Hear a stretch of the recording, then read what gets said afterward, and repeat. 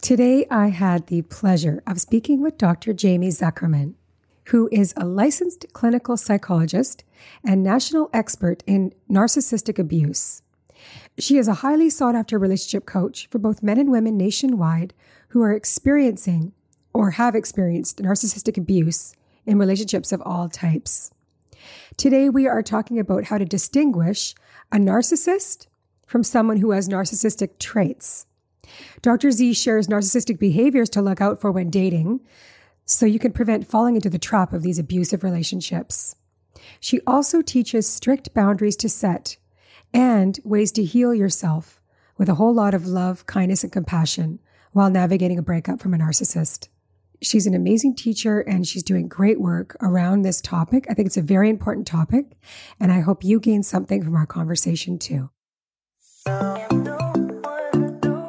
Welcome to the Let's Talk Love podcast, where we flip the script on outdated narratives and cliches about love and relationships. I'm your host, Robin Ducharme, founder of Real Love Ready. This podcast is for anyone who wants to be better at love, regardless of relationship status. We'll talk about the intimate connections in our lives and the challenges and complexities inherent in those partnerships.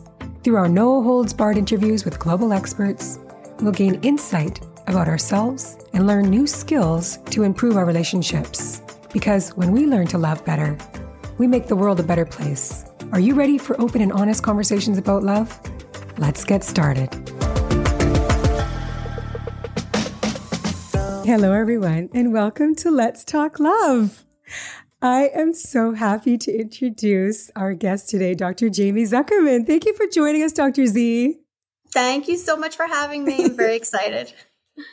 I have been waiting for this conversation, and I'm standing right now. I've got a standing desk that my husband gave me, and I'm like feeling my power. I'm like, we're talking about narcissists today. So this is one of these conversations. I'm like putting my black glasses on. I put my love sweater on purpose because I got we got to be in our power, but also like this is coming from a place of love. It's strong for this. Yeah. This is a rocky one. This really is though, and this is what you do day in, day out. Is you're working and you're teaching, and you're also, of course, a therapist working with people that are dealing with narcissism and narcissism in their relationships. And my colleague and I purchased and took your course. I left. Now what? Right? Healing from narcissistic abuse in relationships, and it was a fantastic workshop. You packed in a lot in those 90 minutes. I was like, holy moly. I was taking so many notes. And so I know the power of the work that you're doing, Jaime, and it's pretty incredible. And I've been listening to your podcast and learning so much from you. And I think that this conversation around narcissism, has really blown up, in the last, what would you say, maybe 10 years? Where this word narcissism has really... I would say even less than that. I do. I think, and then I think the pandemic is kind of what really just magnified it. But I think it's been out there for I'd say like a little less than 10 years. And then I think that especially in the last 3 years, it's really just, just kind of exploded for better or worse with, misinformation sometimes, but it definitely is out there for sure. Yeah, but really that's what I was hoping to gain and give our listeners more insight on this topic, and for us to learn more about what really a narcissist is versus what a person may have narcissistic traits or features, like you say, is not necessarily like diagnosed as a narcissist. So what I thought we'd start with like getting some education on learning about a narcissist. And then we'll go into, warnings. Like this is what, if you're dating somebody, these are the signs to watch out for, or if you're in a relationship with somebody. And then if you are breaking up with them, you go through so much in your course around healing, which I don't think a lot of people talk about, right? We are focusing on the other person rather than if you are in a relationship with somebody, how do you overcome and heal through that? Because and from what you teach, it is such a long, rocky road. So that's what I'm really hoping we get out of this hour. Sure. Yeah. Okay. No, absolutely. Yeah. So can we go through learning about a narcissist, and can you share with us the traits and features and behaviors of a narcissist, and how even with some understanding, maybe some of our listeners can avoid the trappings of these types of people in the first place? Sure. Yeah, no. So I think there's been a misconception about what narcissism is. Obviously it is somebody that's grandiose in their ideas, kind of this larger than life, but not all the time. So there's different types of narcissists. There's that malignant narcissist where they're the same way they are with everybody out in public, and you know what you're getting. And then you have covert narcissists, which could be the most lovely, charming people, but then behind closed doors are just monsters. And it becomes difficult to know what to look for because there are variations. But I would say kind of the hallmark traits of somebody with narcissistic personality disorder: grandiose sense of self, kind of that means everything's about them, everything relates back to them. They are very manipulative. They are very unempathetic. So there is a lack of empathy. They can fake empathy, but there really is a considerable lack of empathy for the harm that they're causing others. They don't care what they need to do, who they need to hurt, who they need to step on to get what it is that they want. They're very much in need to control not just a human being, but control their emotions, control their thinking. They need to be admired. They need to be in charge. And they are very entitled. If they harm somebody, well, that's not my problem. That's not my fault that you got upset. I'm entitled to this. I'm entitled to have multiple partners. I'm entitled to take this money. It's mine. And they are aware. That's a hallmark sign. Yes. Right? So there's variations on this because obviously if you bring it to their attention, they're going to deny it, plain and simple. But sometimes, a lot of times people have a really difficult, and I understand why, it's a tough pill to swallow, to know that they know exactly what they're doing. The calculated behaviors, the manipulation, the strategic planning, it seems so automatic and it seems so bizarre that it would be in their awareness. And so sometimes what I tell people is because it's been going on for so long and these have been their patterns for so long, it may present as habitual. So it may seem like it's just kind of automatic for them and that they're not aware. But when brought to their attention, they're very much aware that they're doing it. Now, they're not necessarily aware of, I'm super insecure, I don't like how this is making me feel, so let me project it onto somebody else. Not necessarily at that level of awareness, although maybe some are.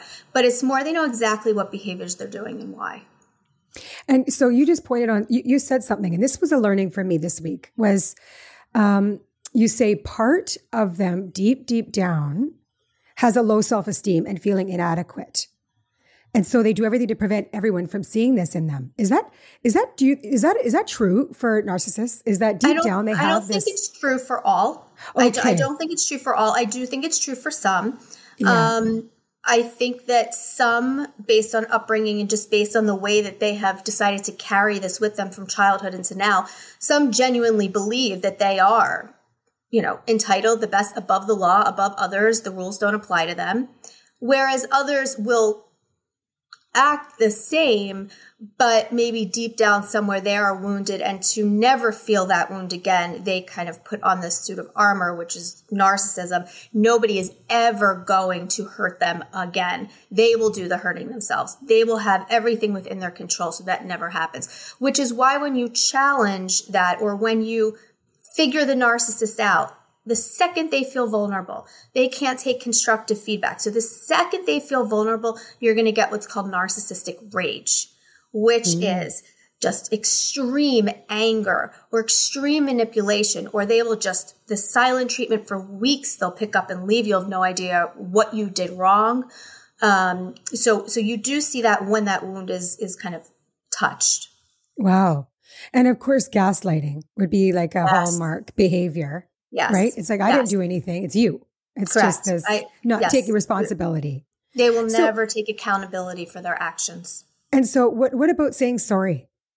Like, will a narcissist say sorry? And if they do, like, are they doing it for manipulative purposes? Yes. Or not from a sincere place? Correct. So they will say they're sorry if it looks good to the community, if it gets them something that they need. So let's say their significant other is threatening to leave them. They apologize. They agree to couples therapy. You know, they're doing it just so they can keep that person there. There isn't a sorry that is said without a motive because they don't believe they're doing anything wrong, nor do they feel they should apologize. Even if they did something wrong, it's the other person's fault for making them do that or responding the way that they did. Yeah. And so you say narcissists view people as objects. So they will only move towards you if they need something or can benefit in that particular moment. Mm-hmm. It's such a calculated, and this is why I think this conversation is so important, Dr. Z, is because I think we overuse the word narcissist and we don't understand actually, like if you're a full-blown narcissist, then like this is abuse. This is not like there's, and if you are this way in all facets of your life, then that really shows that. But if you're not, like you give the example of like somebody that is alpha and they're in their job. Like they're really strong. They're a CEO. They like what would give can you give us examples of like how somebody that has like quite a few narcissistic traits in like one facet of their life, but they're not translating that into other areas of their life so that we can understand like, okay, that person's acting like a narcissist, but they're not really a full-blown narcissist. Yeah. So I think you bring up a very, very good point that I want to stress is that somebody with narcissistic personality disorder, their style of interacting with the world, it's pervasive in every domain. It's not like they're just a jerk with you because you guys don't get along and everything else around them they're not like that with, right? And even in abusive relationships, that doesn't mean that the person is a narcissist. Right. So all narcissistic abusive relationships are abusive, but not all toxic abusive relationships are narcissistic. And so you could have somebody, let's say, you know, like if you were giving a presentation in your area of expertise, you would get up, you'd be confident, you'd say what you had to say. People would know that you are an expert. People would know that you're in charge. They would know to go to you with their questions. And you would have certain expectations for the people who are listening to you or certain expectations for the people who work for you, right? When you go home, that shifts. That role shifts. Now you're home, you know, now you're family and now you're this. And your personality is consistent, but you know when to pull it back, when to, you know, move it forward. You know when to be helpful and empathetic and you know when to listen versus kind of delegate. So it's not so much that people that aren't narcissists, you know, can't be like jerks. Of course they can. But it's more about how you take those, as you said, characteristics and how you manage them when you're not in that situation anymore. Because you're not going to act like I don't act the same when I'm working with a patient or I'm giving a presentation than I do with my children. Yes. Right. Yep. I can switch it up because that's the proper social etiquette. Narcissists lack that ability to navigate different kind of social avenues. They don't care. Yes. It's not even that they're not aware. It doesn't matter. They are the same person. They'll fake it, but they don't, there's like a cognitive awareness, but they don't have that empathetic awareness piece at all. I can think of people, and I'm sure we all can think of people in our lives that, like, for instance, I could think of, some strong businessmen that I'm close to. And it's like, oh yeah, like in the boardroom, oh my gosh, like that guy, you don't want to sit anywhere close to him. Like he's cold, he's serious, he's like on it, right? And he has a reputation for being that way in his industry.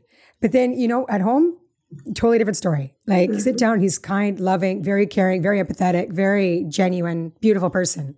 But he's got that side to him. It's just like, whoop. Right. So I get it. I can get that. So you can't just label that person narcissistic because that's just not the way it is. So, yet you do say this as well. I mean, I imagine like a lot of people with narcissistic personality disorder are not coming to you. They're not coming for help. So how, like I was curious how many people in our society, like what is the numbers of this that like, is it 1 in 100? Is it like because then how do you have accurate statistics? Yeah, that's a great question. They're not coming to therapy. Yeah, that's an excellent question. It's one of those types of diagnoses that unfortunately is kind of given kind of through somebody else relaying the behavior types to a therapist, let's say. So narcissists don't come for treatment. The times that they will present for treatment is if their significant other is making them go. For couples, which if you've heard me talk, that I say, I do not recommend couples therapy with a partner who is a narcissist. Do not do that. Go into your own therapy, but not couples therapy. Or if it's court mandated, let's say for co-parenting purposes or substance abuse, DUIs, things like that. But they will not present for treatment unless they are trying to make somebody think that they're trying. Yes. Okay. Now, this is where you have to make sure that you have somebody who is aware of narcissistic behaviors, because otherwise it is just a stage for them to perform. Yes, a complete waste of time. I was talking to my girlfriend that I work with about, and we took this your course together. We were talking about one of her ex-boyfriends she's like, he was a narcissist, and and a lot of behaviors that she was sharing with us. I'm like, oh yeah, I agree, and I'm not a doctor, but I really do think so. Anyways, they did go to therapy, and this therapist was clearly not trained in narcissistic personality disorder. And she said that exact thing. She said that he charmed her the whole time, and there was no therapy happening. No, and then your friend probably feels even more crazy, even less validated. And then what people don't realize is the person's not going to say too much. They still have to get in a car and drive home with a narcissist. And for those of you who have been with narcissists, getting in a car with an angry narcissist. Well, what I did learn about, what I've been learning from you is like, there's no doubt that if you are in a relationship with somebody, whether it's whatever capacity, whether they're a family member, your partner, your colleague, it is going to be an abusive relationship. Like, how can you possibly have a healthy relationship with somebody that is a narcissist? You can't. Yeah. And, and I always tell this to people too, because I definitely get my fair share of nasty DMs on Instagram when I say this, but, it's for a psychologist whose main job in life is to make people do better, live better, feel more fulfilled. For me to say that takes a lot, right? For me to say you will never have a healthy relationship with them. I cannot stress that enough. You won't, and it's never going to be your fault. And there's ways to navigate it. And so we can go through a few of those things, because obviously there's some relationships that, you know this person and let's say they are a narcissist, and they're related to you. It's not like you need to cut that person out of your life, but there has to be strict boundaries. And that's what you teach. It's like, and that's really, really important. So let's talk about dating a narcissist. Okay. So, and hopefully our listeners who are dating, if any of these behaviors come up, run the other way. Run the other way. I really think that these are, if you're saying these are telltale signs to identify this person is probably maybe a narcissist, then why wouldn't you run the other way? Right. So can you give us some, please, can you tell us some signs when you would be able to say, okay, sure. So this isn't right. Signs of narcissistic behavior in the beginning stages of romantic relationships.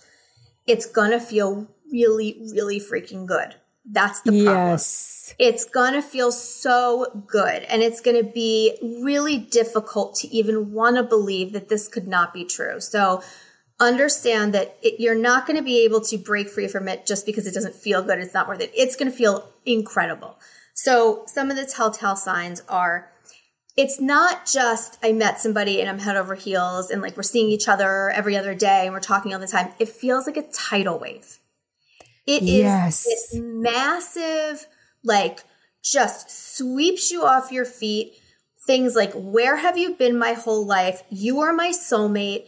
I have been waiting for you. I have been praying for you. We almost have our own language together. It's like I've known you in a past life. And listen, I'll have people say, I met my soulmate on my first date. And I say, you know what? That's amazing. But you're in the 0.001% category.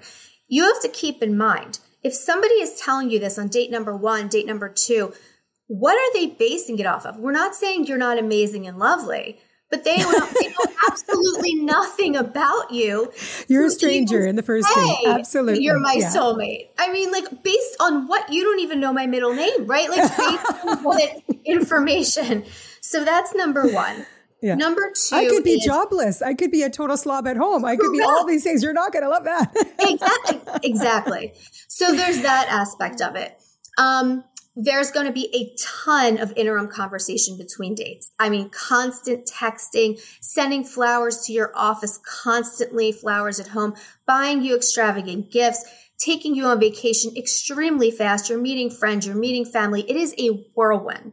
The sex is incredible. The attentiveness they're giving you is incredible. You have never been like this before. They just want to take care of you. They start making promises about, if we're like this now on date number 3, can you even imagine where we'll be in 3 months? Like, we'll probably be engaged, living together. So they make these future-oriented, future-faking type promises to keep the person in. Yes. Future faking. Watch out for future faking. Right. And then the other thing is this. What you'll find is they will make you feel so unbelievably comfortable so fast with them that you will feel very comfortable talking about things in your past, things about your vulnerabilities that you never would talk about with somebody you just met recently. And they'll say things like, oh, yeah, I don't speak to my dad. I don't speak to my dad either. Isn't that so hard? Doesn't that suck? Yeah. And so they start to get you to talk about things that you normally wouldn't talk about so early or so soon. And they store it right back here. Because what happens is they then use it against you later on down the road when the manipulation starts. If you hear things like all of the other exes are crazy, or they have friends, but like they have a lot of acquaintances, but no one really strongly connected. That was an interesting one, Dr. Z, that I was like, that's an interesting one. Do they have close friends? Because most likely they tend to have a lot of surface friendships, but not deep friendship, like long-term friendships. Correct. And if they have long-term friendships, each one has a purpose. So it's more about the purpose that they fill for that narcissist rather than having a long-term friendship, like my friendship with my, friend from nursery school. It's not the same thing. It's holding on for a purpose to say, this is my friend since nursery school, because it looks like you're able to maintain connections. Yeah. Everybody is an object to them. What I tell people is when you have these symptoms, you see these things in the beginning and you really don't want to believe them to be bad because they feel so good, test it. Because if somebody's really that into you, this shouldn't make a difference. So what I tell people to do is say no to somewhere you're supposed to go. Cancel the date.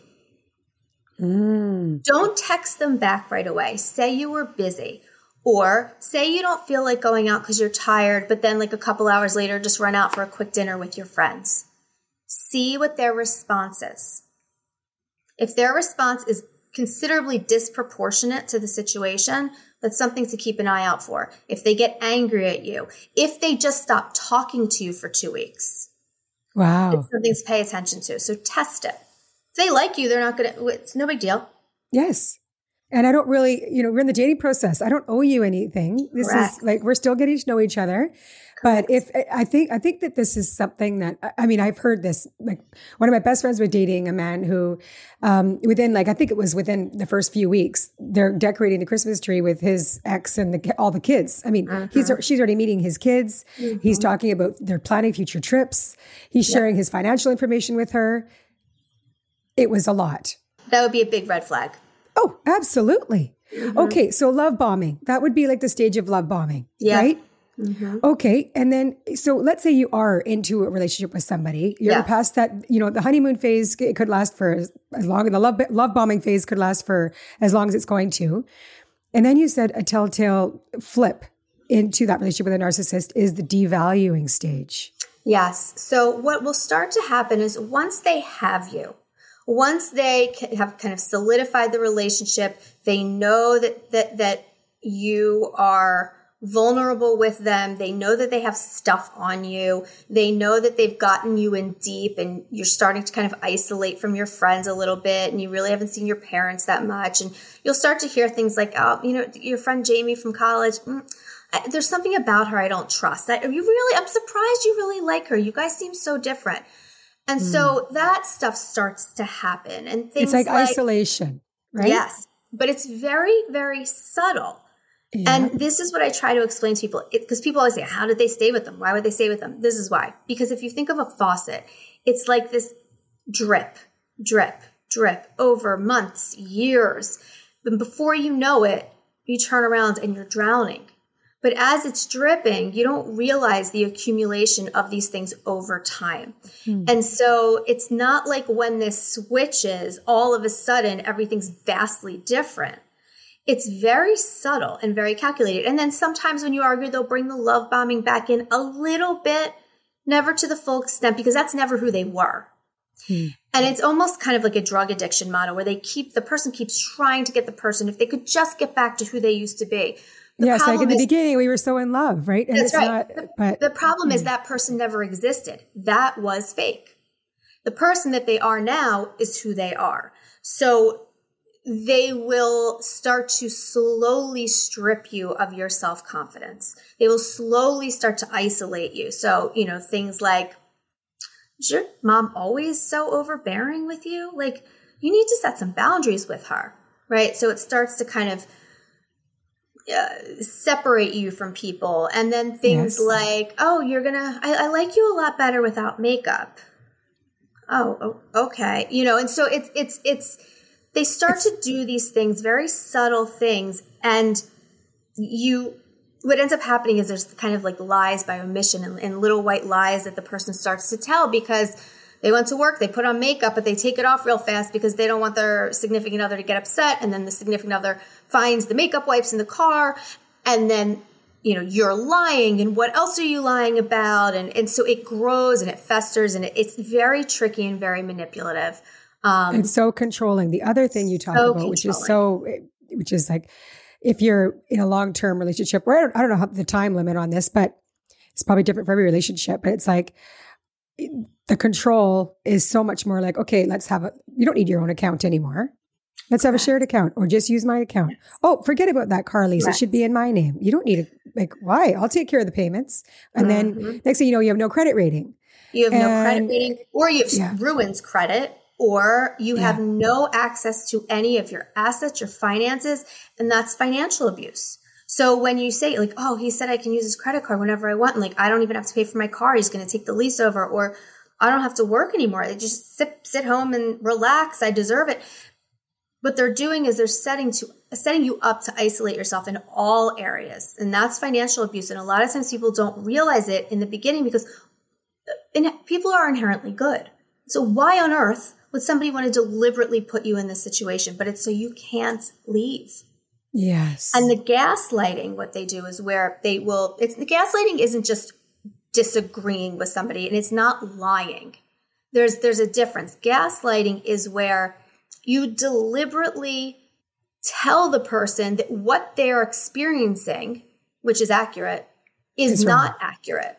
And so you start to doubt your own perception of reality. And not only is it upsetting, but it's scary. And what ends up happening, because you're isolated from all these other people in your world, the only person you have at your disposal to test things against is the narcissist. So the narcissist controls your perception of reality. You don't know what end is up. You don't even know that you're being abused. And your perception of yourself is just so warped and your sense of self is so stripped down. That's why when people do eventually get out, I'll have people, they all say, I'm a shell of my former self. I don't even know what my favorite color is. I don't know what music I like, because they've just been kind of stripped of that for so long. You're confused and you're full of shame and you feel so isolated. And something that I just appreciate so much is how you are, this is not your fault. I mean, it's just like, if you're in an abusive relationship, you're not to blame. And you say that over and over again in your work. And it's so, it's hard to believe sometimes, because you're like, I'm a very smart, intelligent person. I'm a loving person. And I'm like, how did I end up in this circumstance? Like, you just feel like you just want to take all the responsibility. Like, I did this to myself. I hear that all the time. I have one person, actually one of my friends that had gone through this. She was a Penn attorney. She was like one of the top law firms. And 20 something years later, she's like, where did I go? Like, what happened to me? How did I get here? And it's such a common, unfortunate, but it's such a common thing to say because, like I said, it happens so in such a subtle, calculated manner that you don't even know it's happening. Yeah. And so let's talk about if you are able to distance and break up with somebody that you haven't been in a relationship with a narcissist. Okay. Let's just say that the narcissist decides, I don't want to be with you anymore. Telltale would be like, they just discard you. Like, it's just like spilled milk or soured milk. I think the saying is, oh, you're out. And then it's just like gone, disappeared. Right. However, if you're the one that decides to leave, then you're in for a very, very, and maybe if they made the decision too. Can you talk about that? Because you say that it's not a typical breakup. No. There's a very long process, and it's just because you're not just losing the relationship, you're dealing with the loss of yourself and the self-concept and their self-esteem. But it's like it's almost like you liken it to a war, right? Yes. Like now you're dealing with another, like somebody that really didn't want this in the beginning and they still want to control you. Yes. So even if a narcissist breaks up with you, discards you, is done with you, they're never done with you. Meaning they will figure out how to come back somehow, whether it's starting drama because they know it's your birthday. So maybe they just decide to send you a text message that you're a horrible person, or maybe they wish you a happy birthday, or the holiday season's coming up and it's like playground for the narcissist. And, they hear you're getting engaged or they hear you got a promotion. They will do something to make that situation about them, but not in like this needs to be about me because it has to do with me. They don't like that you're experiencing emotions, bad, good, happy, sad, it doesn't matter, without their influence. So they want to still gain access to your emotions and your thoughts. Even if they're the ones to leave you, they never fully leave people because they view everybody as objects that they own. They just I always say, picture a shelf and all these objects are on the shelf and they'll take one down, they'll use it for its purpose, and then they'll put it back up on the shelf until they need it again, could be 20 years down the road. So it's this like rotation. And so it's really for the partner of the narcissist or the family member of the narcissist to be the one to hold the boundary. Because the narcissist never will. They will always check in to see if they have access to you. If you leave the narcissist, and, I think on average it's 7 times before somebody actually leaves. And it's the only breakup that really requires an exit strategy because it is not a normal breakup. It's not even a normal toxic relationship breakup. It is very different. And so it needs an exit strategy. You need to make sure you have support. You need somewhere to go. You need a separate bank account or have somebody have money for you. There's so many things you need to line up for this. They will try to ruin your character. They will... Like you talk about a smear campaign, right? A defamation of character. Yeah. Yes. They will try to just ruin your name, which is called a smear campaign. They will make up stories. They will put pictures on social media of them with their new girlfriends, new boyfriend immediately. And the reason why they do that is so that they look sane. They look healthy. How could they have done this to you? Look at them. They're in a healthy relationship. You're the one who's struggling and crying. Something must be wrong with you. They're fine. So you're going to get the wrath of the narcissist if you leave them. But they do that to scare you. They do it to manipulate you. They do it because you have wounded them. The worst thing you can do is leave a narcissist. And I say that to people who leave, like, you already won. And people that leave narcissists are they're just the strongest human beings I have ever met. So if you've left, the post-separation abuse, which sometimes can be just as bad as the abuse you endured during the relationship, but that post-separation abuse, you can handle it. Yes. You can handle it. It's hard and it's sneaky, but you can handle it if you know what to look for and you know how to predict it. Once you can predict the blueprint of the narcissist, then you can prepare accordingly and set certain boundaries because you know what's going to happen. You can predict it a mile away.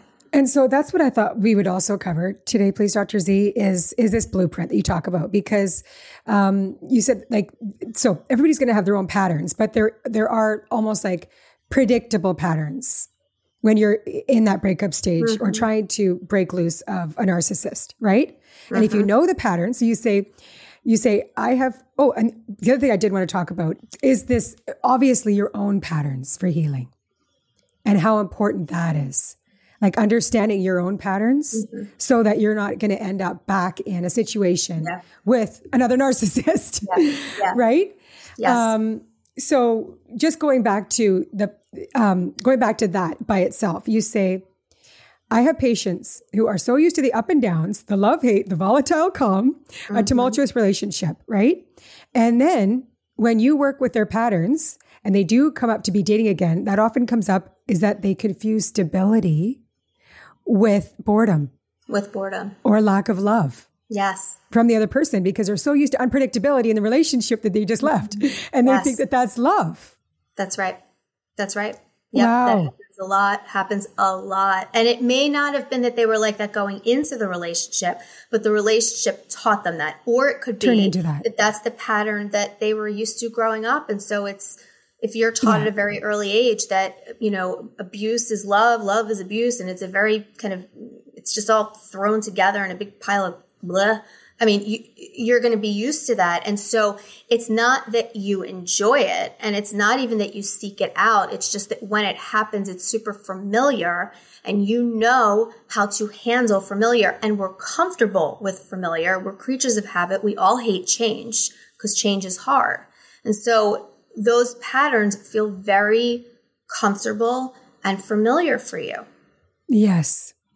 And, I love the example you give around if someone's not throwing a vase and it breaks into a million pieces, they must not love me, right? Or it's because it's really intense. And that's just this is why I'm so angry. And this is why, right? Yep. And if they're not screaming at the top of their lungs, they must not care because they're really not showing any effort. So those just two examples of just you could kind of think in your mind, I could see how you could twist that around in your head going, well, and so if somebody's not doing that, they're not fighting the fight for you.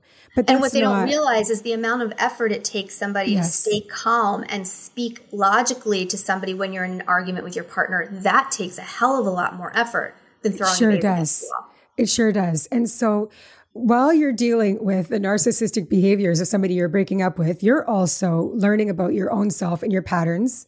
And a lot of that has to do with, and this is another thing that I'm just really learning more about, is nervous system work. And it's if you're in a relationship with a narcissist, it's your nervous system is on high alert. It's you talk about PTSD.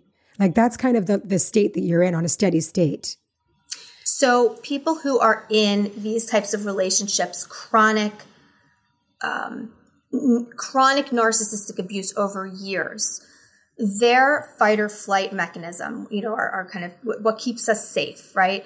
Is constantly on, meaning their body, their brain, their heart, their blood pressure, their kidney, literally everything in their body is constantly thinking it's going to die and that it must protect itself at all times. It's not making the connection that, you're dealing with somebody who's a narcissist, and when they come home, your stomach drops and you feel like you're going to throw up. I mean, your body is not able to tell that difference. All it knows is that you're in danger. And so your body is prepping itself to either fight, right? Or just freeze. It's prepping you to do that work. Now, the problem is when you have chronic abuse over years, the difference between what they're experiencing and somebody, let's say, with PTSD, so post-traumatic stress disorder, is an isolated traumatic event, right? There was a beginning, a middle, and end.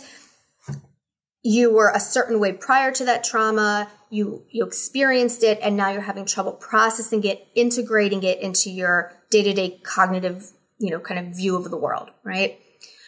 With domestic violence, with narcissistic abuse, what you see is these small, sometimes big, sometimes small, ongoing chronic episodes of abuse, physical, mental, sexual, financial. And it's more of this what we call complex PTSD, which isn't technically a DSM diagnosis, but it's this ongoing trickle of trauma over time where it does a number on your nervous system. You're going to see an increase in a lot more kind of like autoimmune disease, poor sleep, joint pain, IBS, migraines, because it literally impacts your physical self. It is not separate. Higher heart disease, higher cancer rates, all of that stuff, because your cortisol levels are through the roof 24/7. Yes. And so the healing process involves regulating, learning, and doing like all these strategies. And I, obviously, if you can get help by a doctor like yourself that's trained in narcissistic personality disorder, that would be like the gold standard, right? I mean, to work through all of this, because it is like you're coming out of a very, very abusive relationship. And if you're not able to get therapy, then like, I just hope and pray that people will learn through their Instagram, like get your book. Yeah. You've got a beautiful journal that can help. Actually, your journal is about calming. Is it a lot to do with that, right? Yeah. Mm-hmm. Yeah. Find your calm. Yeah. It's also important too, I think, and this is why I love that like people like you are doing this, that a lot of how you treat narcissistic relationships is preventative medicine almost. Yes. It's teaching people the red flags, teaching people what to look for so that they know and they're aware so they don't get into it in the first place. Yes.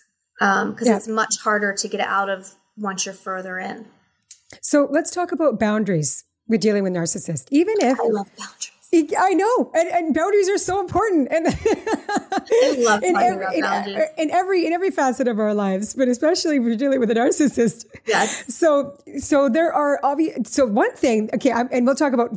Let's just talk about the boundaries when you are in a breakup with somebody that you were in a relationship with a narcissist.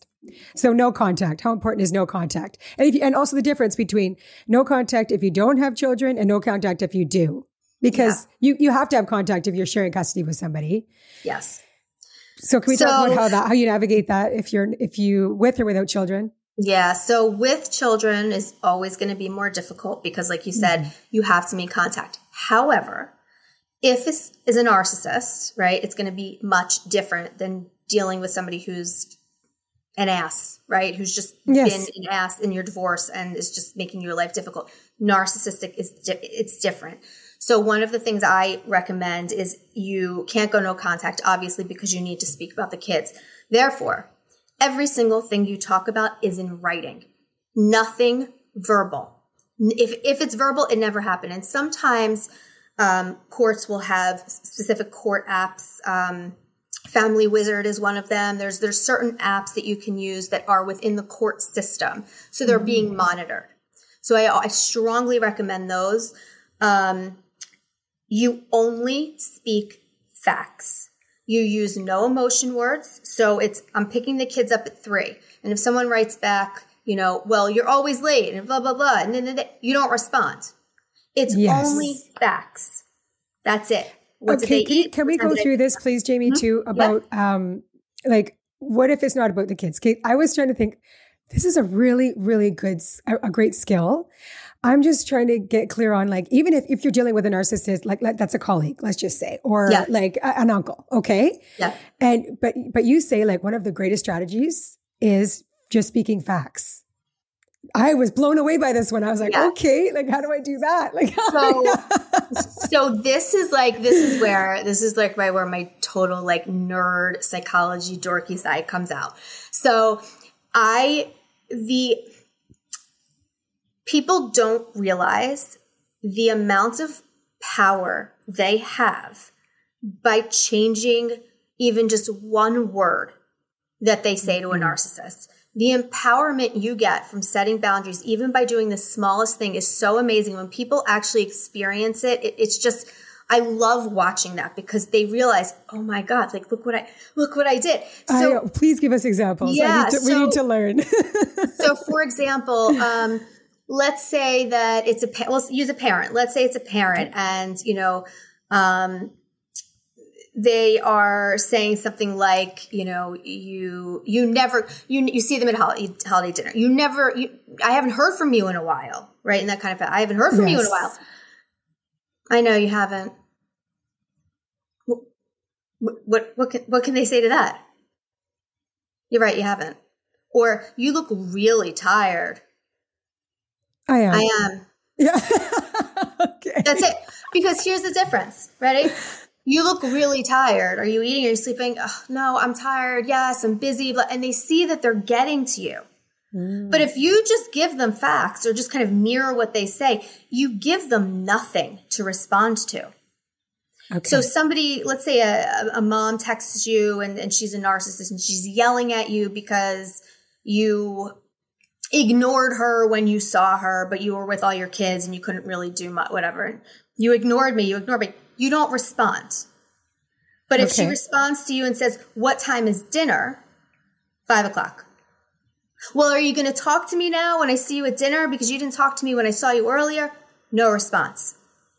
So it literally can go back and forth, but you only respond to fact-based information. So a fact would be like, yes, I will talk to you. That's not, because that is a fact. I would just say, yes. Okay. Right? Yeah. Like I always like to think of a rock wall, you know, you want to give them a blank wall. Anytime you give them any emotion words, ask them questions, try to defend yourself with an explanation, you give them things to hold on to.